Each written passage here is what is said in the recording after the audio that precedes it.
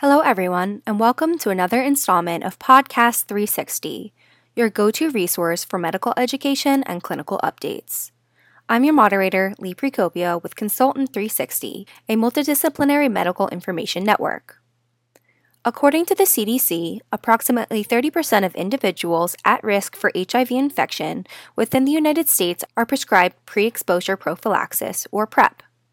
Nationwide initiatives aimed at increasing PrEP use among at-risk populations have resulted in a steady and encouraging increase, but additional efforts are needed to reach the national goal of 50% of individuals who could benefit from PrEP to be using it by 2025. One potential strategy that researchers are exploring is the use of pharmacies to increase access to PrEP, a common barrier to PrEP utilization. To explore the role that pharmacists may have in HIV prevention services, researchers conducted a cross-sectional study examining current PrEP prescribing locations and pharmacy locations across the southeastern United States. To learn more about this study, Consultant 360 reached out to the lead study author, Natalie Crawford, who is an associate professor in the Behavioral, Social, and Health Education Sciences in the Rollins School of Public Health at Emory University. Thank you for joining me today. What prompted this study? So one of the main barriers that people report to obtaining HIV prevention services is access. And so we really wanted to visualize what does access look like for people in the areas most affected by HIV. And what we saw was staggering. The areas with the highest HIV prevalence and incidence have the fewest PrEP clinics. But there are ample PrEP clinics in the areas with the least amount of HIV. So there was a clear mismatch in where we need these critical services and where they are available.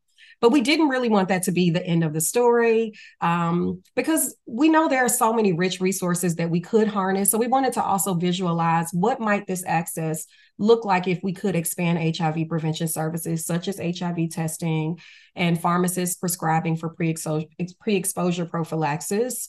And the picture became much more of a success story when we imagined this new story. And so if we were to integrate pharmacies as places to obtain HIV prevention services, we could increase access by 80-fold. And that's just in the Southeast. So we felt like that's a story worth telling. We really wanted a positive story and a solutions-oriented story to be what we tacked on to what we already know about poor access for HIV prevention.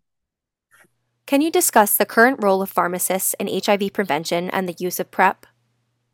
Sure. So right now we have so many pharmacists who care about HIV prevention and are doing everything that they can to advise their clients. But most pharmacists are limited in what they can do.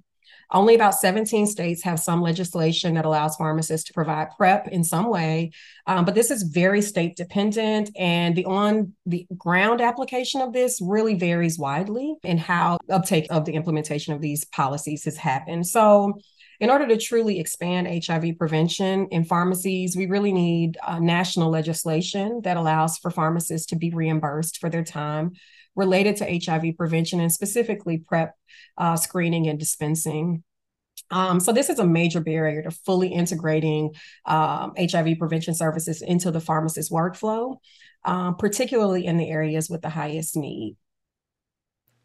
Your study found that if pharmacies began widely offering PrEP, there would be an 80.9 overall fold increase in PrEP providers. Was your team anticipating this increase, or did these results surprise you? We were certainly shocked by the magnitude. But in reality, these were the stories that our qualitative data have been telling us for years. And so people have been sharing stories of their challenges getting on PrEP because clinics were too far away. And they had to make real life choices on, do I use my last quarter tank of gas to go grocery shopping and pay for childcare or whatever their basic needs are? Or do I drive across town in traffic and potentially have to take off work to get an appointment to screen for PrEP and get a PrEP prescription, right? So as researchers, we've heard these stories, but our individual level interventions have fallen short of addressing these upstream and structural challenges that everyday people have. And so this was, this is what we really want to tackle is how do we make these services accessible for just everyday people, right? People that are really grappling with real life challenges with their income and income insecurity and housing insecurity. And so obviously the magnitude was a bit of a surprise, but we knew that this was a story we were hearing from people in qualitative interviews all the time. Your study mentioned that individuals may have critical barriers to access other than a lack of an available PrEP prescribing clinician. Could you discuss this further? Absolutely. One of the major barriers that we see is stigma.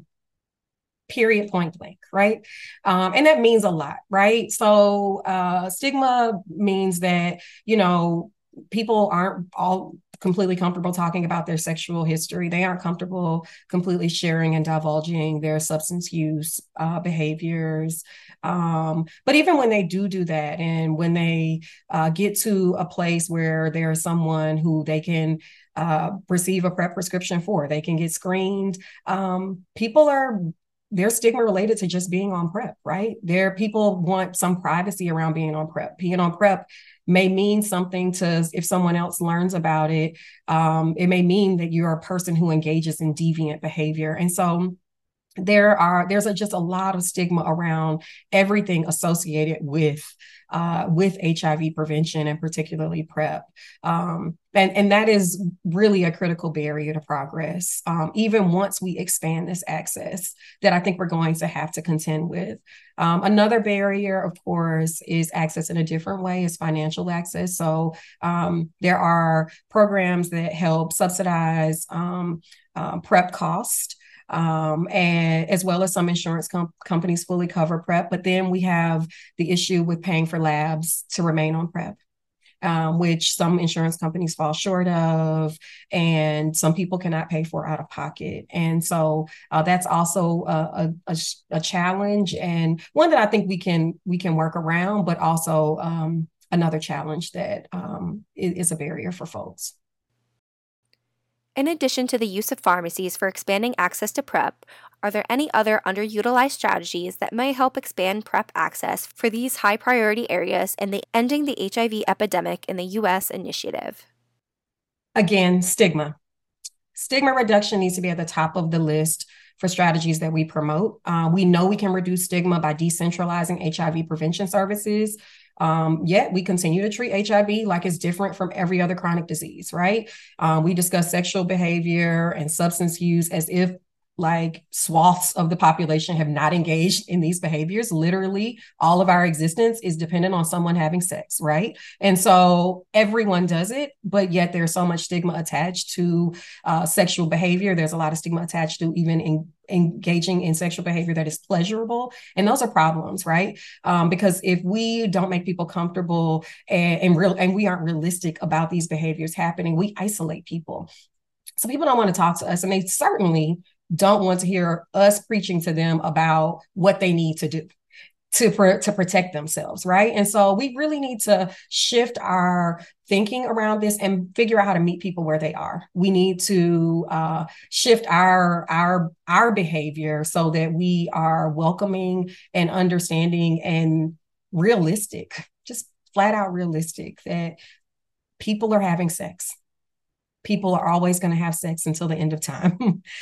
People use drugs. I mean, our existence is also predicated on a lot of substance use, whether it's legal or illegal, but those are things that happen. And in order for us to make strides, we really need to figure out how to redress our issues with stigma in the way that we treat HIV.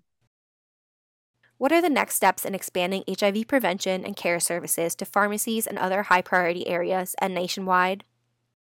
So my hope is that we will do the right thing on a national level and obtain legislation that really allows us to expand HIV prevention services in pharmacies.